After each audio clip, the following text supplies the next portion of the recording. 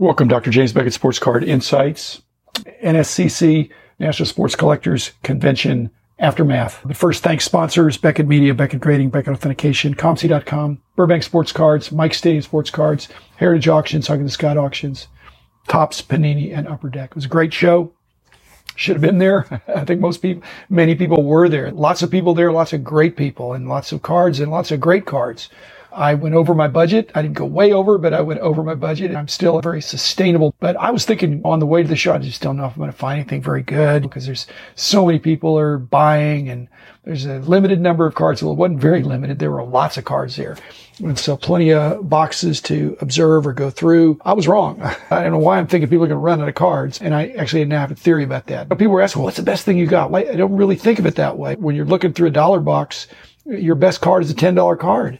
And I have fun doing that. It's not about the money. It's something that I can be comfortable with. I'm very aware. And even those $10 cards, it's not like the person necessarily made a mistake putting it in there. They put in some good cards. And it's my job, if I choose to accept it, to jump in there and pick out some better cards. It's usually in these very unorganized boxes to where there'll just be a nugget in there, panning for gold. It's not fool's gold. A $10 card is still good for $1, but you got to work it. You got to work it. So I get a kick out of catching something that's very subtle. So it's not necessarily the value. Again, nothing spectacular, but it's fun for me. And then I get to sort them and sell a few off. What I noticed is that if I break down the cards, not talking about memorabilia or supplies, but if you're a collector of cards, you have a choice in order of complexity to pick out. If you get some unopened, you just have to know what the unopened prices are, and that's pretty easy to track. A short list depending on what you're interested there. Next is the showcase items, the slabs. And again, if you have a list of players and conditions and sets that you're interested in, that's pretty well organized. Next, you get into the kind of boxes of cards that are organized, perhaps by set, tabbed, some structure, some sorting. I don't look at any of those first three. And then the last is just the random boxes. Now, random boxes can be dollar boxes. They can be a percentage off, but they're mixed up. I guess what I'm realizing is I like the fact that there's complexity there, and the complexity of the hobby is so much that there are more and more of these random boxes that they just can't sort it all. So I'm providing that service to pick through and pull out cards. So I was thinking, I just love the long tail. And I think that's my edge. I have a better understanding of obscure cards than most people.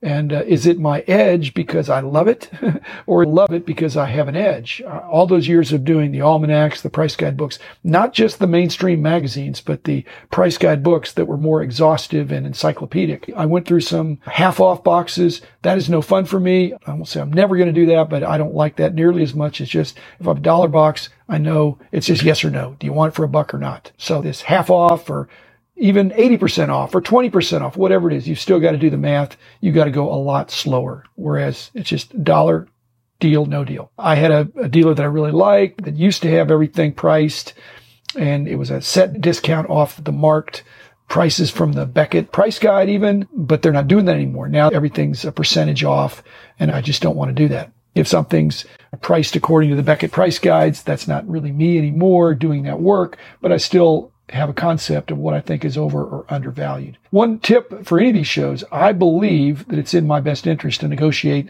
a quantity price before you get too far. If I go through one row of a dollar box and I'm pulling out a bunch of cards, I'm going to try to agree with the dealer. If I pick out X number, what would the price be? And I don't want to haggle too much, but I just want to see what their price is. And if they say, I'll make a good deal for us, I can't pull. If I know they're exactly $1, I will pull. If they're 90 cents, I'll pull a little bit more aggressively. If they're 80 cents, if they're 75 cents, the lower they go, the more I will pull because I will just calibrate off that. Now, the negotiation that's cold, give them my business card and say, hey, what's your best deal? I'm generally, in some cases, I know the person anyway, or Rich has already been there, or Rob Veris, which happens a lot because they're frequenting those same kind of stores.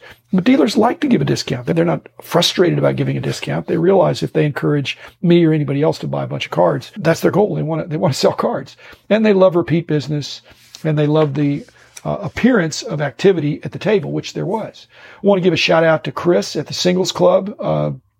That's the table I spent the most time with. What a simple deal. They get in a collection, the commons and really easy stuff they sell off. The big stuff they put on eBay. This is everything in the middle, and it's at $1. So there's some cards that are, like I said, $10 cards in there, but you got to look closely. The $10 card looks a lot like the 50-cent card, except it's a slightly different color or some other foil treatment or something. Anyway, thanks, Chris. They were full service. In fact, I felt like Las Vegas, where they gave me a free sandwich and a free drink to keep me at the table, but that was fun. By my estimation, they had about 60 double shoe boxes of basketball dollar cards, probably another 100 boxes of baseball, and about 40 boxes of football. It was a lot. So what did I do? I jumped in on football first because it was getting the least attention, wasn't as crowded. It was at the end of their booth. But I have to know how long it's going to take. Otherwise, I could have spent all weekend there. So I think I've got to go pretty fast. It's like Evelyn Wood or skimming in reading things. I've got to figure out if I do X number of cards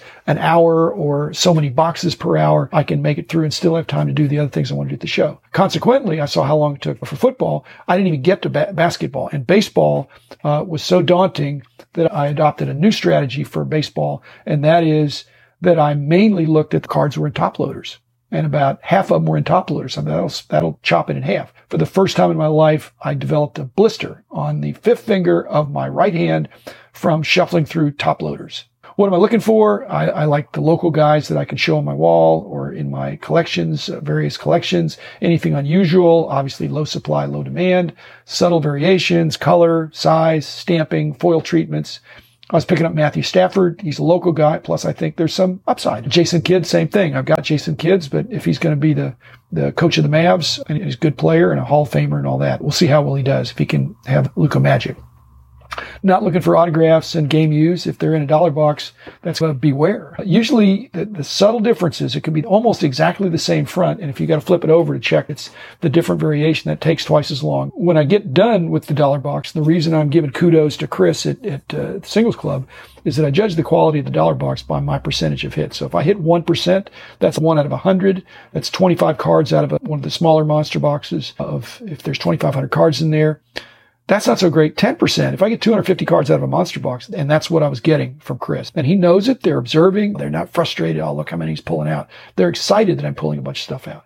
So 10% was great. It meant I'm going to sit down, get comfortable. It also meant for the first time I said, this chair, I need a better chair. They had two kinds of chairs, and I realized that I was in the comfortable chair. So I didn't steal a chair from anybody else. I said, next time one of the better chairs comes up, let me know. So it also meant, since I was camped out there, that I had customers coming up and ask me, are you buying?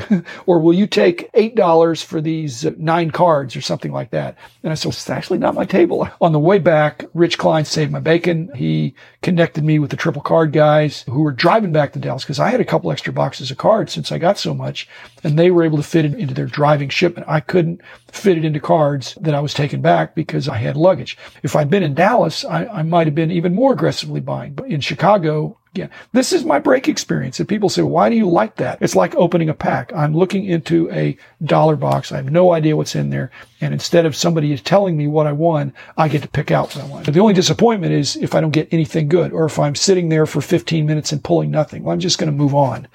But again, Chris, Singles Club. Also, I'm not going to mention the others, but that's one that was noteworthy. Thank you for that enjoyment of the show. The card aspect was a success. In between doing podcasts and meeting, it was fun to sit there and visit with people. I had some occasional visitors tapping me on the shoulder while I'm a captive audience sitting there looking at cards. So thanks, everybody. Fabulous National. And I'll see you next year, and I'll see you before it. I'll be back on Monday with another episode.